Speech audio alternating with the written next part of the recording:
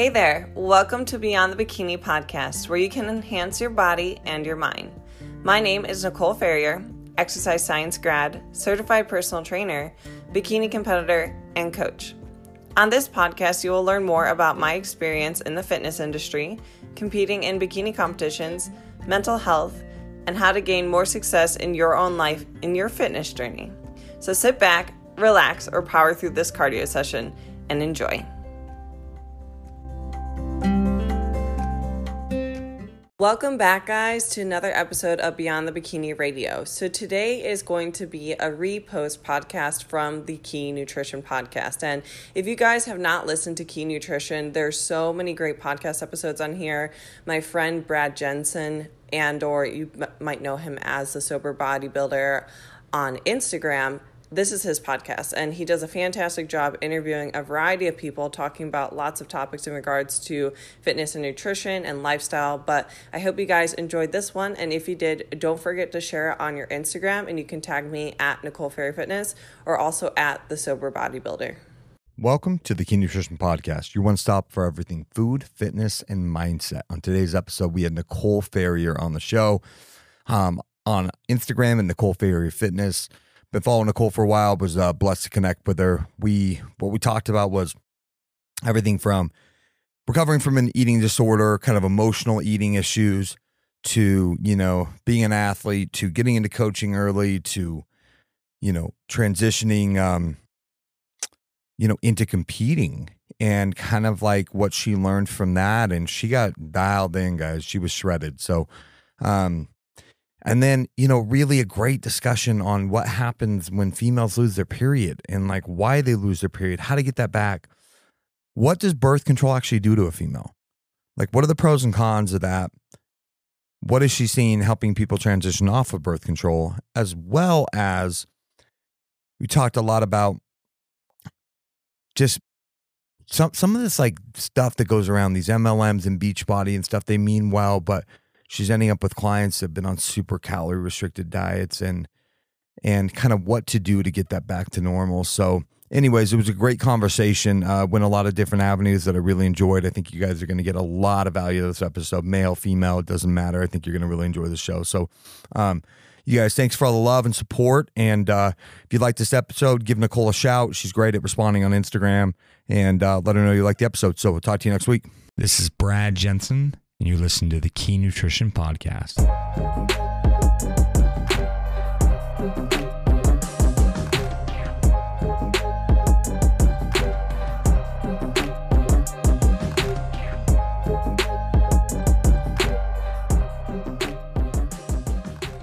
All right, we got Nicole Ferrier on the show today. Nicole, thanks for coming on.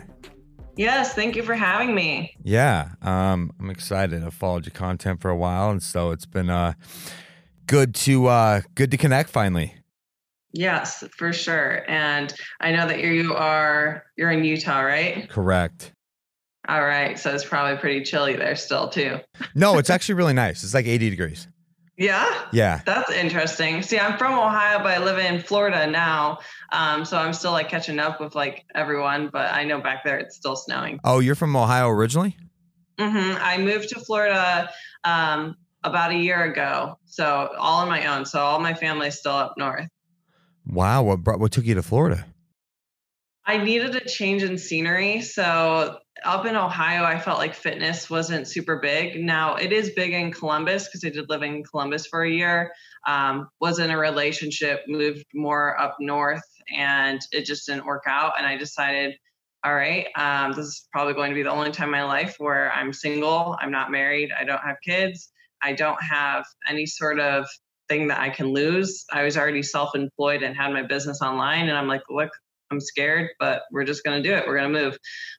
Mostly for the weather, like up there, we're known for like gray skies. So like it was really affecting like my mental health, just being stuck indoors all the time.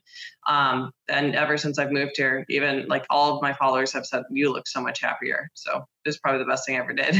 Good for you. Yeah. Columbus is, so Utah, surprisingly, I mean, we have cold winters, obviously, but then we have really hot summers and it starts getting pretty warm. Like we get up to 100 degrees in July. wow. And then we have a good fall. We have like 4 good seasons. And I always bitch about living in Utah, but I went to Cleveland to watch LeBron play 3 years ago. And I went in like February, and those snowstorms there are no joke. Like, horrible. It was like spinning in my face. This is awful. Like snow here just like falls. You got that lake effect. Yeah, it's cold.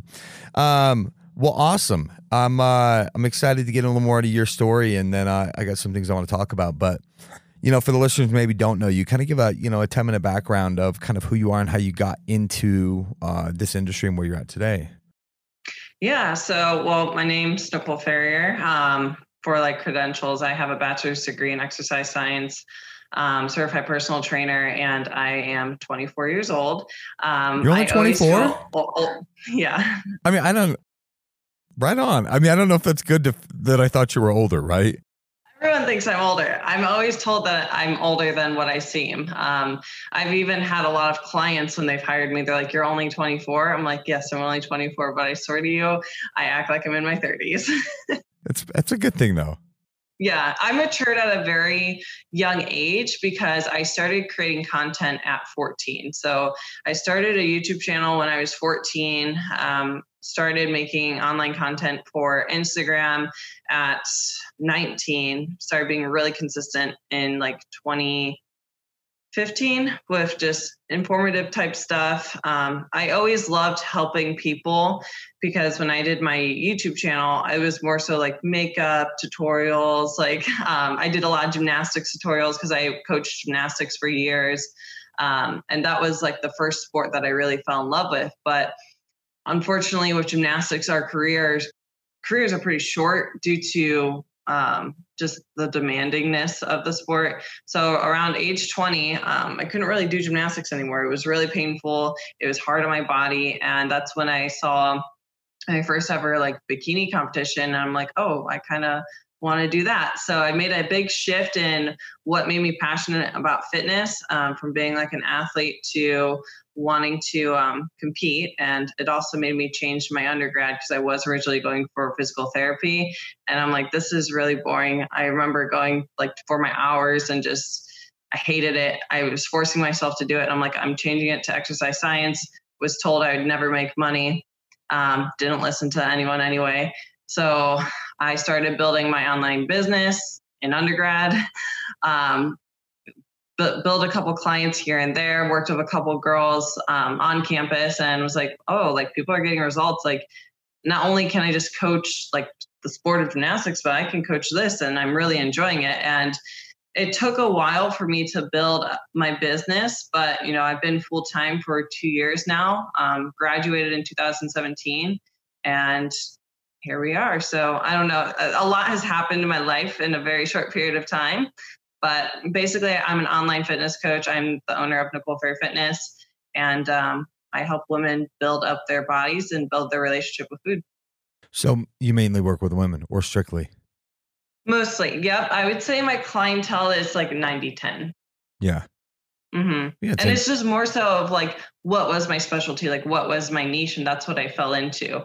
It's not like I didn't enjoy coaching men, because I've coached men when I did in-person training, but I found that a lot of my women resonated with me because throughout my years, and I know that this is like a big thing, is I struggled with an eating disorder, and I've struggled with a multitude of eating disorders, from anorexia to overexercising to bulimia to like orthorexia, like literally everything under the sun. And I think because I've overcome every single one of those things, it touched so many of those people, and they're like, oh, she gets me. She understands this. She understands that. And I think a lot of my clients understand that I'm not judging them. Yeah. Either. Yeah. No, I think you end up kind of organically attracting like what like what you do, right? It's interesting. So back when I used to compete, I had all these competitors I was prepping, and now that I am like, no, I would be very surprised if I ever competed again. I don't want to say never, but I really doubt I will ever do that again. And now I have 0 competitors because it's just like not what I'm into. But I think that like probably 70% of my clients, 65% is female. which I Mhm. don't know if that maybe I was just like a female in a past life, so I attract that energy, or if more females are like more diet prone or like want to lose Yeah. fat or feel, you know.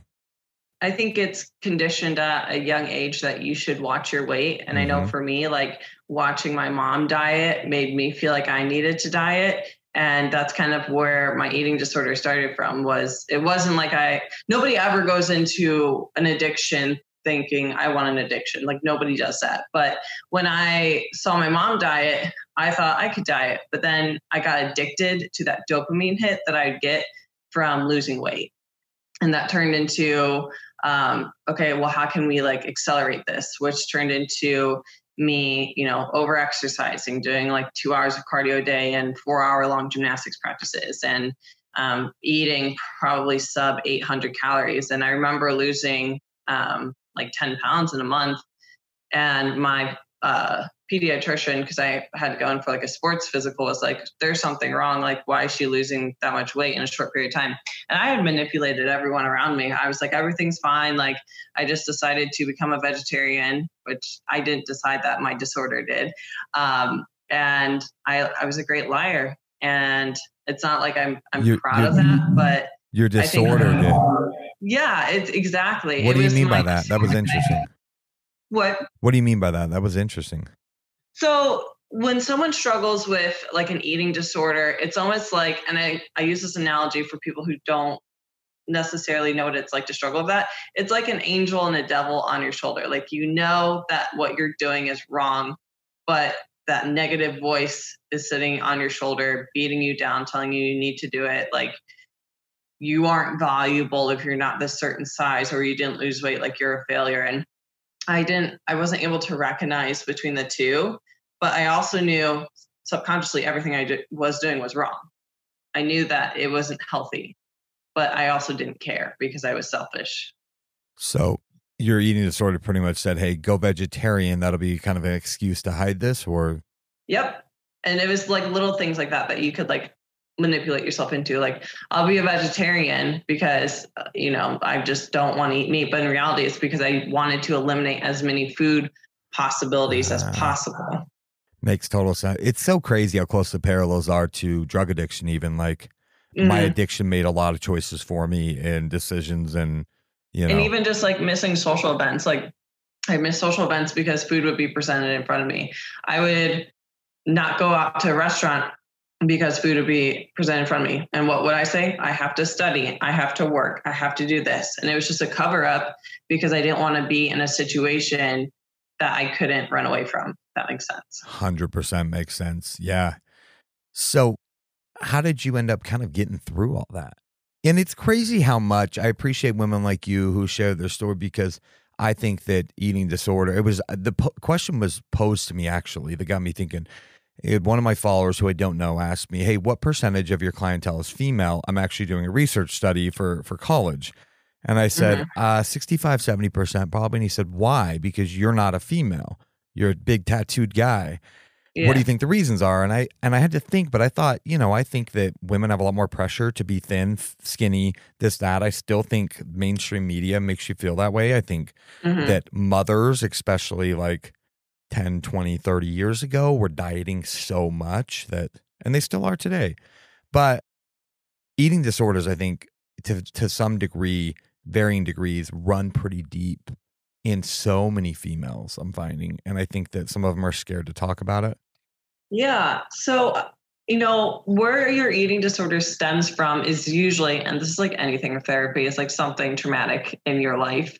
And so I feel like my eating disorder came from a place of trying to be perfect, because my family dynamic was a little bit stressful, and I felt the need to get really good grades and to be a great athlete and to look perfect. And the other thing too was I would let little comments really destroy me. My family isn't genetically blessed. A lot of them are very overweight. A lot of them struggle with weight-related issues. So my dad would make comments on like, oh, you're eating too late, or you're going to end up getting really overweight if you eat this much or eat that much. And I think those comments just really manifested into this huge fear of ever gaining weight. And it took time for me to realize that food isn't anything to be fearful of. But this one scenario, like there's a few that really stick out, but one was a gymnastics coach of mine saying, you'd be so much stronger if you would just, eat a little bit more. And she said the quote, eat a burger, which I hate that. I hate that quote so much. But she was right. I mean, I could have been a better athlete if I would eat more. And I think that she could tell I was very thin. And I remember it was like my junior year of high school thinking, okay, like you're about to be a senior. You're not going to be able to really compete after this. Like what would happen if we just, dropped a little bit of these restrictions and eat a bit more? And that year was a pivotal year for me as an athlete. Made huge improvements, got a ton more skills. And I even it helped having the encouragement from coaches saying you're performing well, you're doing great. And I think that really helped keep me strong during that period. But the other thing too is my anorexia, I would say, kind of stopped in high school, but then it transitioned into bulimia. And again, disorders tend to flare up during life changes. So when I went to college, I think that was like a trigger for me. But I mean, the biggest thing that helped me recover was just the reality that I could literally die, And I know a lot of people don't like talking about their disorder, but like I said, I'm an open book because that can save a life. And seeing people look at me, knowing something was wrong, knowing that I wasn't my healthiest and I felt like a liar. And I also just didn't want to die. So I think that was the biggest thing. And I tell a lot of my clients this who are struggling with their relationship with food, and maybe they do have kids or maybe they don't. I don't have kids, but I think about if I were to have a daughter and she were to see me in the bathroom doing this to myself, would I be proud of the situation? No. And I figured, I might as well get better now before it progresses. Good for you. Did you notice any kind of metabolic, adaptation? Did you have any kind of any big swings in weight after you started eating again and not? So I also got into competing. Oh. So, and I feel like those first 2 years were coming out of a bad place because I was still struggling with my mindset with food. So I've seen myself in a variety of different bodies. And even to this day, I'm still learning to accept my body as it is. And I know I'm at a healthy weight. I know I'm nowhere, unhealthy for me. But because I've kept myself so small throughout my teenage and even young adult life, I don't know what healthy looks like on me, And with competing, I'm thankful that I have awareness and the education that I have, and also a lot of people around me who support me to help understand it's okay with all these body image things going on, and that we'll get better. And I think connecting with a couple people, because I'm taking a year and a half off from competing, because I competed in 2015, 16, 17, 18, and 19. But 2019, that's when we had the metabolic response. That's when my body's like, we can't do this. And it was fascinating because I'm a soldier. I'll work hard. And I was doing 2 hours of cardio a day, walking 20,000 steps a day, eating very low calorie, no response. And I was like, okay, this is a red flag and we need to listen to your body. Yeah. Kind of there. No. Well, I just looked at the picture of, you actually just posted yesterday. When you listen to this episode, it won't be yesterday, but it'll probably be 14 days ago or whatever. But it's a picture of you competing. And by the way, you were shredded. Good job. I was so lean. Good My job. feedback was you're too lean. Yeah, that's the worst feedback. Go screw yourself. That's what I hate about competing. It's so subjective. It's so am I not supposed to be that lean? Yeah. I was four places away from my pro card of that physique. Wow, I'm not surprised. You said a lot of bad body image days. Mm-hmm. And you said, and then you have a picture of you now, which you look incredible. And you said bad body image days sometimes, but 25 pounds more. Mm-hmm.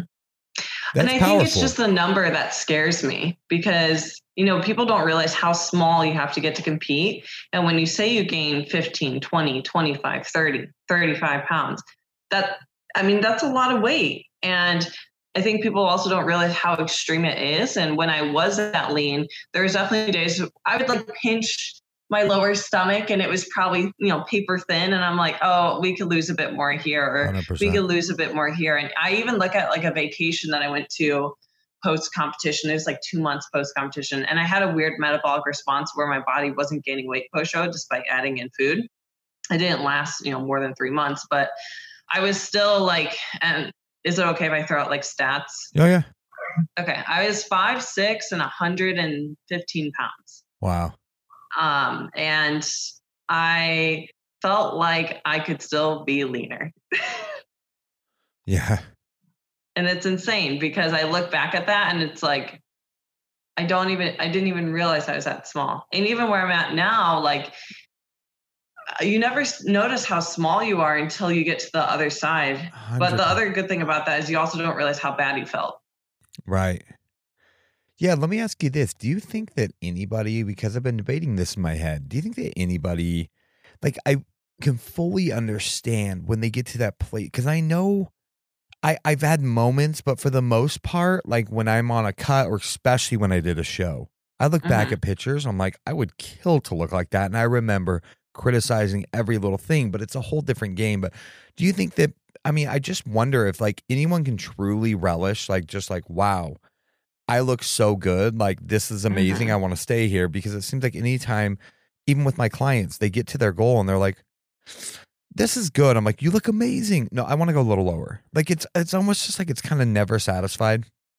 Yeah. And you got to just like do like a goal shift there then. And that's what I'm trying to teach a lot of my clients who want to just diet. It's like, no, you need to shift your goal. It's like, let's shift it to other areas of your life that you can focus on enjoying. And I know for me, like in this season of my life, like being in an off season, it's my birthday next week. And I was just thinking like, oh, this will be the first birthday I've had where I'm not dieting. That's insane. Wow.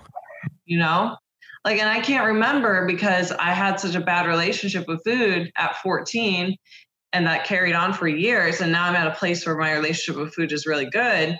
I'm like, wow, I'm not going to be dieting on my birthday. How weird is that? So learning how to enjoy the benefits of gaining weight, instead of just resenting it has been like an eye opener for me.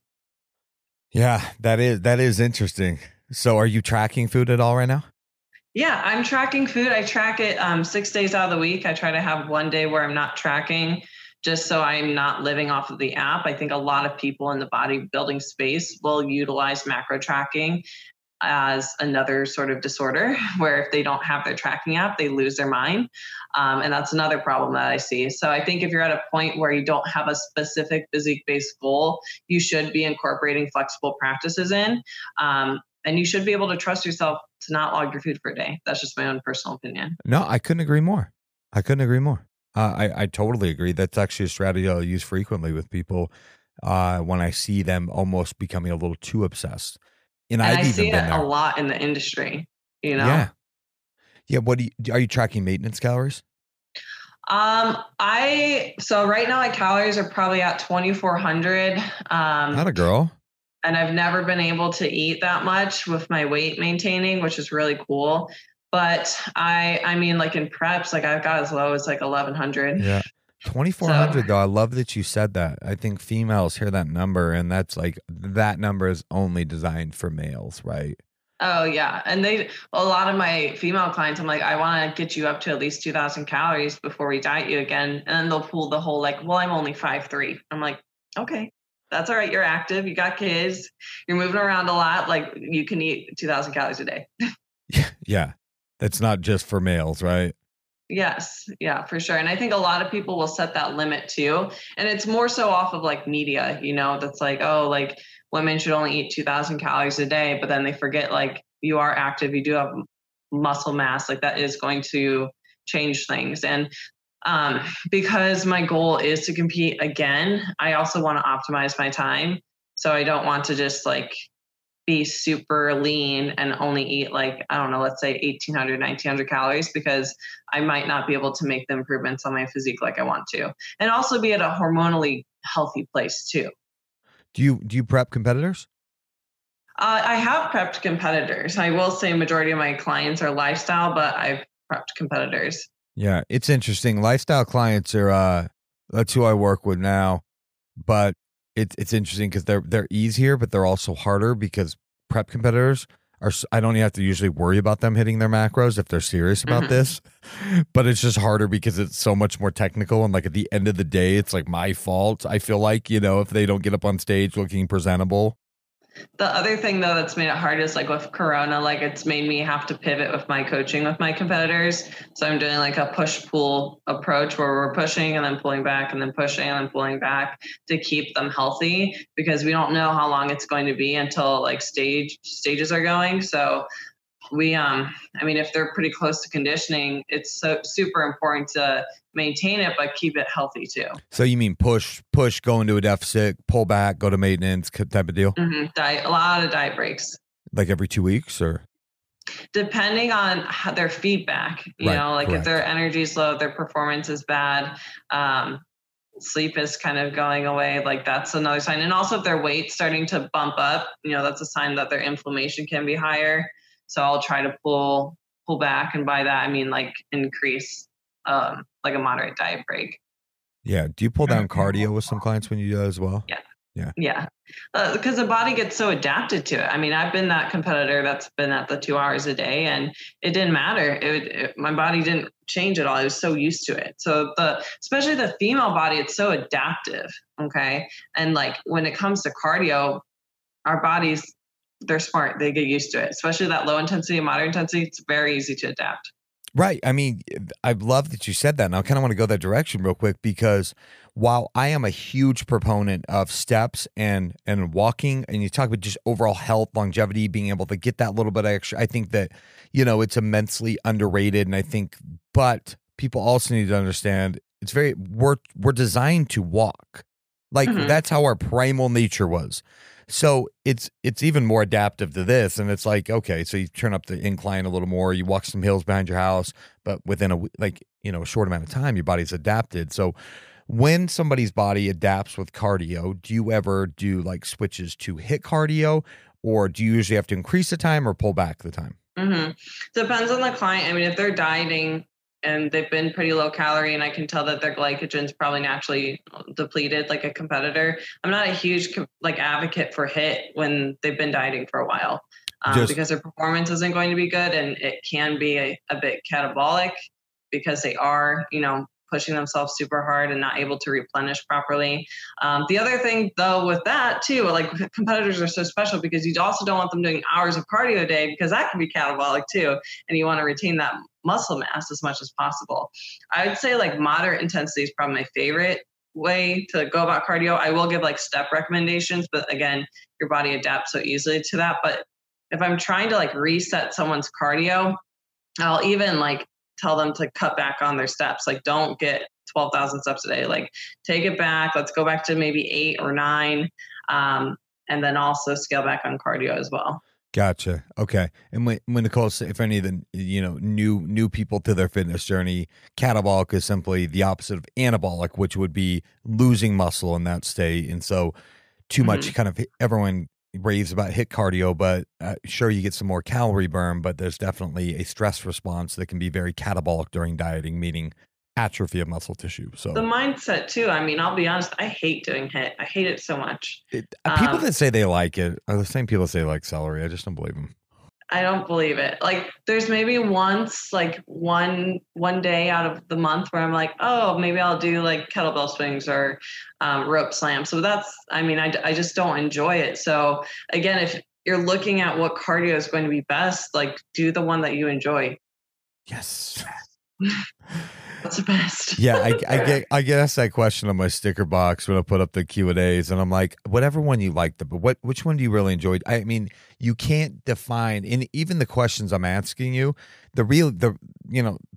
real answer. And you've said, well, it depends on the client, and because that's the answer. And they hate that answer. It depends. What? It's like, well, it does though on so many things. It's not just 1 + 1 = 2. Like that's not how. And I think that's what makes good people like you in the space that are true practitioners, and Will Grazione and guys like that take the time to study and like actually see and understand that there is multiple different ways that can work for multiple different clients. It is not a one size fits all. And I know some coaches where no matter what client they have, it's the same cardio, it's basically the same plan. And that's just not how it works. I just had this one coach. I mean, I'm looking at like Facebook and he's just like, oh, sign up for my coaching and get my 12-week workout, cardio, and meal plan. And it was like, maybe like a flat rate. And I'm like, that makes no sense. Like there was no phone call involved. There was no sort of anything. It was just like a one-stop shop. I'm like, why does this still exist? Right. And that's the kind of shit that's horrible for the industry. You know what I mean? Yeah. Like that's what's tearing people, like these very restrictive templated plans that are not designed for any specific person. They're just a very general, count. Or very low calorie. I'm having a lot of people coming from a well-known fitness. I don't know if I can say it, but it's Beachbody. No, you can say, hey, I've voiced my opinions on Beachbody on here. Okay. And Beachbody, is it great that they're getting people to move? Absolutely. Is it ideal for most? No. And I also think that a lot of their plans are setting women up for failure and setting them up for, I need to eat really low calorie, eat really restrictive. But then what does that teach you? It teaches you that that's the only way you can lose weight, when that's not true. And if you're taking someone who's, 35 years old and has dieted for the past 5 years of their life, good luck. Like it just frustrates me because I think it's going to be the easiest way, but there's no easy way. Like you have to learn, you have to apply yourself. No, I agree. And I've brought up Beachbody on here and I've basically said the same thing. I said, I just don't like Beachbody at all. I'm getting so many clients reach out to me and asking questions about it. So yeah, with Beachbody, I couldn't agree more. And I've voiced my opinions on here about them. I think that anything that promotes a healthier way of living, especially with some of their workouts and getting moms to move at home that might not go to a gym, I think it's great. I don't think it's a vindictive game, but I think anytime you're creating something for the masses that's an MLM, a multi-level marketing company, their coaches are not coaches, they're salespeople. And that in and of itself is very deceiving. They have no credentials, nothing. They're called coaches. And like they're the ones selling you your product, and then you get this kind of like low calorie meal. I mean, it's to the masses. You think anything is personalized in there? And so I think it definitely, especially when you look at the food portion, I'm like, just stick to the exercise. If you want people to do weird things, sliders, and I don't care, mountain crawl, like whatever, mountain climbers in their living room, cool. But like, just leave the nutrition stuff out of it because it's hurting people more than it's helping them. Yeah, definitely. And a lot of people don't realize that they aren't, real coaches of real credentials. And that's the unfortunate thing. But again, if you're the consumer, do your research, okay? Are you hopping on the phone with your coach? Are you getting to know them? Do you see real results that aren't, heavily advertised with another logo underneath it? I don't know. No, 100%. I agree. And I think some people that get, I know I was nervous to kind of express my feelings about that, like, months, maybe a year ago. But today I'm just like, no, listen, I don't think it's inherently like an evil corporation, but I think that they're making a ton of money off people's kind of preying on their weaknesses and insecurities. Yeah. And so there's other, well-known places that spit out some of these, even like Weight Watchers. I actually don't inherently have a problem with Weight Watchers because it doesn't villainize foods, but it almost doesn't villainize foods too much. Like you get this point system and you can kind of eat whatever you want within it. But I asked the client, well, how many calories do you think that was? Trying to figure out where to kind of start her. She had no clue. So I started trying to research and I couldn't even figure out how many points correlated with a calorie. Because it doesn't. Like it's just made up. So, I mean, that's how many calories it is. The limit does not exist. I think, again, like anything is better than nothing, but I think those sort of programs, it's keeping the person blind. Like it's not educating them. And if for example, if I had a client of mine and they're working with me for 2 years. I want that client to be able to answer another question that someone else asked. They're like, how do I hit my protein targets? And I keep going over my fats. Like I want that client to be able to answer that question for them. Because I want to be able to educate them. I don't want them to ever feel like they have to always rely on me and ask for permission and this or that. That's, what am I teaching you? Yeah, for sure. Am I frozen? No, you're good now. Okay. For a hot second you were. Yeah. I was just very intently listening. Actually was very intently listening, but I agree. And I think it's something just so important. I think that's where like education goes so far. I want clients to start figuring out why. Like coaches think it's their job to figure things out for them. Some do, right? And it's just not. Mm-hmm.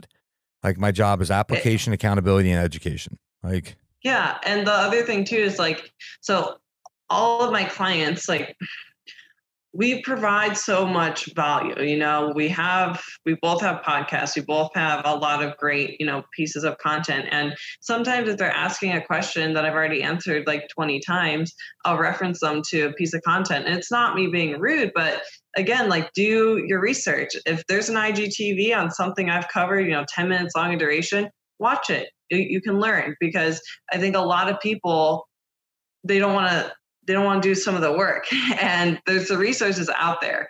I've covered so many topics too, like going out to eat. Like, what do I do when I'm going out to eat? People tend to shut down. It's like, don't shut down, watch this, and then let's talk about it. Okay. If you're still struggling, then let's talk about it, but you still need to do some work. Yeah, no, 100%. It's funny. A lot of the questions I get on my sticker box are ones I'm like, I literally just posted about that 3 days. You wouldn't even have to search far. You just pull up my page and it's right there. And it's so much more in depth than I'm going to be able to give you on one story answer. So I'll just reference them to that. Yeah. I'll have people who are like, I feel like I'm eating too little. I'm like, this podcast, this video, this graphic. I'm like, and I'll send it to them through DM, and, cross my fingers. I hope you read it, but if you don't, that's on you. Yeah, no, for sure. You made a post about kind of the difference between identifying, like boredom hunger and like real hunger. Mm-hmm. And I think it's really important because this doesn't just this just doesn't happen with emotional eaters. I think that I've noticed even in quarantine, like some of my, 35-year-old male clients are just like, dude, I'm just snacking more because I'm bored. Mm-hmm. It's habitual eating. It's always like the person who comes home from work and they're like, oh, I just get home from work and it's stressful, and I eat like half a bag of chips, and it's like, okay, but now you've created a habit. Same goes with like being stuck at home. Like I think a lot of people are addressing things that they've ignored with their relationship with food, and they're realizing, oh, I use food as a distraction. Like I use food when I'm bored. I use food when I'm angry. I use it a lot. And, talking about addictions, like food is the most acceptable addiction out there, but it's highly addictive if you're utilizing it for the wrong reason. So I think what made me want to make that post is I know being stuck at home, I could easily, and I'm looking at my pantry right now, I could easily go in there and just eat whatever I want. But am I really hungry right now? Like we all just need to stop and think, am I really hungry right now? When was my last meal? Where's my energy at? Or am I just wanting to be compulsive and eat? And it's hard for people to call themselves out on their own crap like that, but you have to if you want to build that awareness. Yeah, 100%. I mean, how do you help clients start doing that? Like any kind of like tactics you do, or? Mm-hmm. I always recommend setting meal times, and then there's a phrase, and this is coming from someone who struggled with like bulimia, where I would have, bursts of like wanting to binge. And I would set this rule of the kitchen's open or the kitchen's closed. The kitchen's open at 9, 12, let's say 3, 6, and 8. After that, the kitchen's closed. And in between that, the kitchen's also closed. So if you're stuck at home, it doesn't mean that you should just be frolicking in the kitchen all the time, eating whatever you want. I work in my kitchen too. So like, again, pantry's there, fridge is there. Does it mean I'm eating constantly? No, because I set times when I'm eating. The other times I'm being productive. I'm lucky because I work from home, but you can be productive in other ways too. Well, and you know what? I think that's right for people who do the majority of their business online. It's like this quarantine hasn't been any different, right? It's like you're still at home, and it's like you've managed to stay in shape and like working at home. I think people are really quick to kind of grab excuses, but yeah, or like, if they're working from home, it's I'm stuck at home. But if they go to work, it's my coworker brought in donuts. Like, exactly. again, take ownership. It's not them. It's not the scenario. It's you. Oh, 100%. I would agree with that. Have you been able to lift during this? I've been able to lift with a few friends because they have a set of barbells. So I'll try to do legs, but at home I'll do shoulders and back. You got some dumbbells and stuff? Dumbbells and bands, and that's about it. I just find a door hook and I do a lot of like lat pull down work, a lot of just lateral raises and just higher volume, higher reps. But for those like lower body days, even when I didn't have the barbells, I was just like doing unilateral movements, pause reps, more time under tension, focusing on the muscle mind connection. So you don't need a barbell. More tempo stuff. Mm-hmm. Which I think is really important to hit if you're not able to go to the gym. So when this episode's there, it's like, and you only got bands or light weights, utilize tempo, like put some time under tension, go slow down or pause at the bottom, throw in these kind of different things is really important. And I've worked out outside, which is challenging. I was just doing like walking lunges and some band work. And I think, soreness isn't always the goal, but my body was very taxed after that workout for days after. Yeah, no. Well, and it's humid there too, right? Yeah, it's hot. I've gotten accustomed to it being like 80 and 90. But naturally just having that sun on you, your heart is going to work harder. So it's really important to stay hydrated too. Yeah, 100% during this time. What's when you start working with people, do you specifically help females do you deal with a lot of females who lose their period? You had a really good post about how why does a female lose her period when she diets? Yeah, so a lot of my clients will say I give them back their periods. And I've even had clients who are nurses and they're like, you've taught me more about my period than I have in all of my years. And I'm like, that blows my mind. I just feel like female health doesn't get talked about and or gets covered up with hormonal birth control. It's almost like you have a problem and they slap a birth control pill on it or some sort of hormonal contraceptive. And people get a little bit touchy when I say birth control is a steroid, but just like men would supplement in with testosterone, women will supplement in with estrogen to, prevent pregnancy and or can help other reproductive issues like PCOS. But I think a lot of women are on the pill to cover up other things. And, I got a lot of my education on this through Dr. Brighton, who wrote Beyond the Pill. Great book there. But I think a lot of women just turn to it for, hormonal acne. I even had a girlfriend who's never had a period ever, and her doctor put her on the pill. She's been on for 10 years now. And she's about to get married and she doesn't even know if she can have kids. This blows my mind. So, coming from someone... Is getting off the pill very similar to I've had to get off testosterone before. I'm on exogenous testosterone through a doctor and it was awful. It's horrible. I've worked with women coming off the pill and I never tell my clients to do this. It's totally up to them. I say, have a conversation with your doctor. If you feel like you no longer align with doing that, that's completely fine. If you're on the pill, go for it. I don't have an opinion. It's neutral. Do what's best for you. But I've had clients come off of the pill and they experience bloating, digestive issues, acne, weird libido where it's high and then low. Low motivation. It's almost like PMS emphasized after the pill. But the longer you've been on the pill, you've not allowed for your body to run its own hormones for that period of time. So if you've been on it for 10 years, one of my phrases is you have to pay to play. You're paying what you played for. So you played for 10 years, you're going to have to pay that back while your body regulates back out. Yeah. And have you seen usually a few months, 3 months, a few weeks? It depends on the person. Again, our favorite, it depends, but I would say usually around 6 months, things tend to regulate back out. And do you Go notice ahead, I'm that? sorry. Do you notice a way, like gain? Like sometimes people gain weight initially after. I noticed a drop in weight. Okay. So drop in inflammation. I know for myself, when I came off of birth control, it's because I had increased anxiety and depression. I actually had suicidal thoughts on birth control, which is not me at all. So I didn't recognize myself. It felt like I would be like good. And then some days I felt like there was a cloud over my head, and it didn't start happening until I started taking the pill. And I was like, I'm getting off of this because it's not me and I don't like this. And I was fine. I was put on birth control for acne.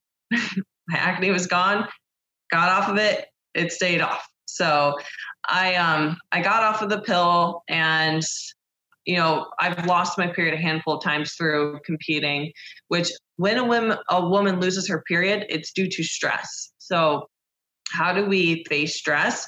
It's not just, financial stress or relationship stress, but it's stress from dieting. It's stress from overexercising. It's stress from too little of sleep. And what is dispensable on your body that's not going to affect your overall health in the worst way possible? Your reproductive system. Is it essential? Not really. Is it there? Yeah, of course. But your body's going to prioritize things like your brain, your heart, your lungs, your blood, like all of that is going to take priority over, can this person reproduce? But the other thing too is, if your body's sensing stress, high amounts of stress, do you think your body wants to reproduce then? No. Does it think that you are going to be a safe carrier for a child? No. And if you're 15% body fat, do you even have enough body fat on you to keep that baby safe and or to produce, milk for that baby? No. So that's why you lose your period. And I've seen women, they are at healthy body fat levels and they lose it. And again, it can be stress. It can be life stress that happens. I know a lot of women in college who it's finals week and they lose their period.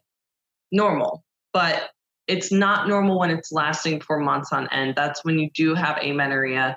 And what is bad about amenorrhea is it can turn into osteopenia, which is a precursor to osteoporosis. Once you have that, it's irreversible. You basically have the bones of an 80-year-old as a 20-year-old or 30-year-old. Wow. Yeah, that's interesting. I actually didn't quite know all that, that last part. So you explained that very eloquently. It's almost like whoever the czar of the universe is like, so you're not going to have a kid. Like, we're done. You're done for right now. Mm-hmm. Because, you've pushed your body too far, or it's too low in body fat. And usually if you're too low in body fat, you've also pushed your body too far, right? So did your period come back rather quick after shows? Longest it took was 8 months. Oh, wow. Okay. Yeah. There's usually a certain weight for me.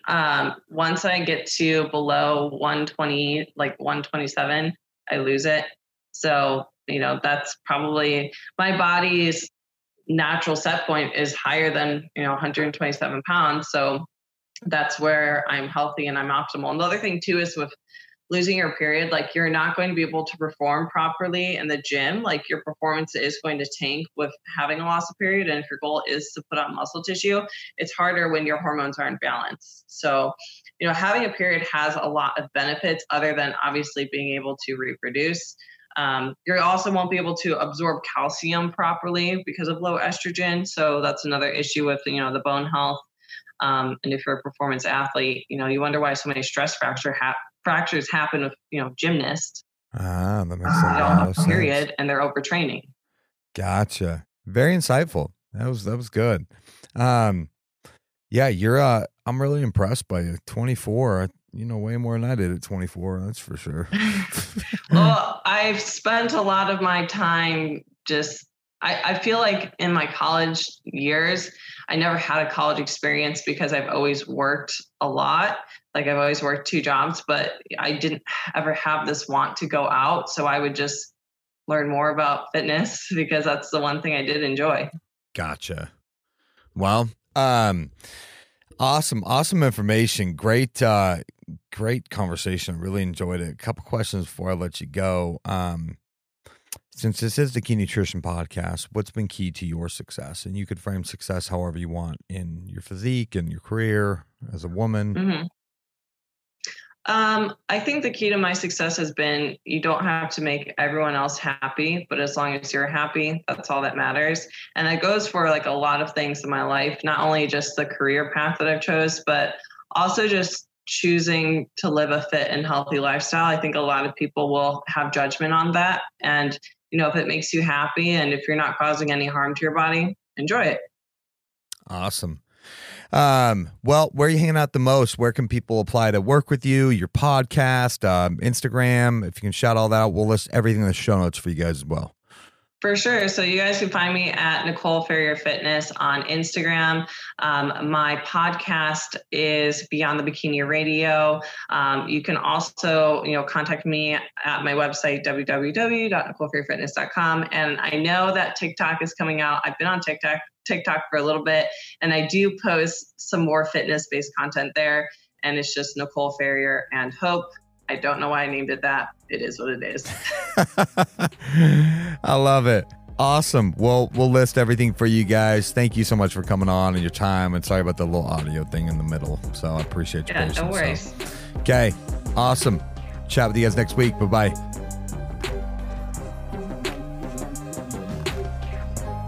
Hey guys, it's Brad here. Just wanted to thank you so much for listening. We couldn't be any more grateful that you took the time out of your day to listen to us. We hope we provided value. If we did, it would mean the world to us if you would subscribe and share this with your friends.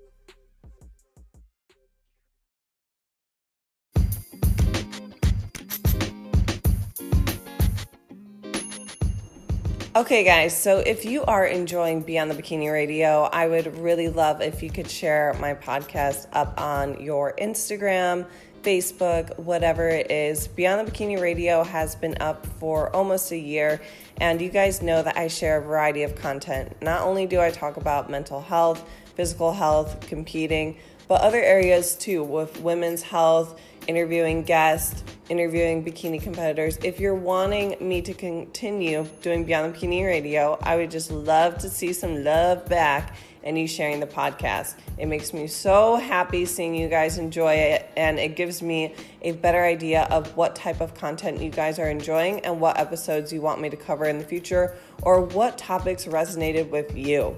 So again, thank you for being a Beyond the Bikini Radio listener, and keep on listening.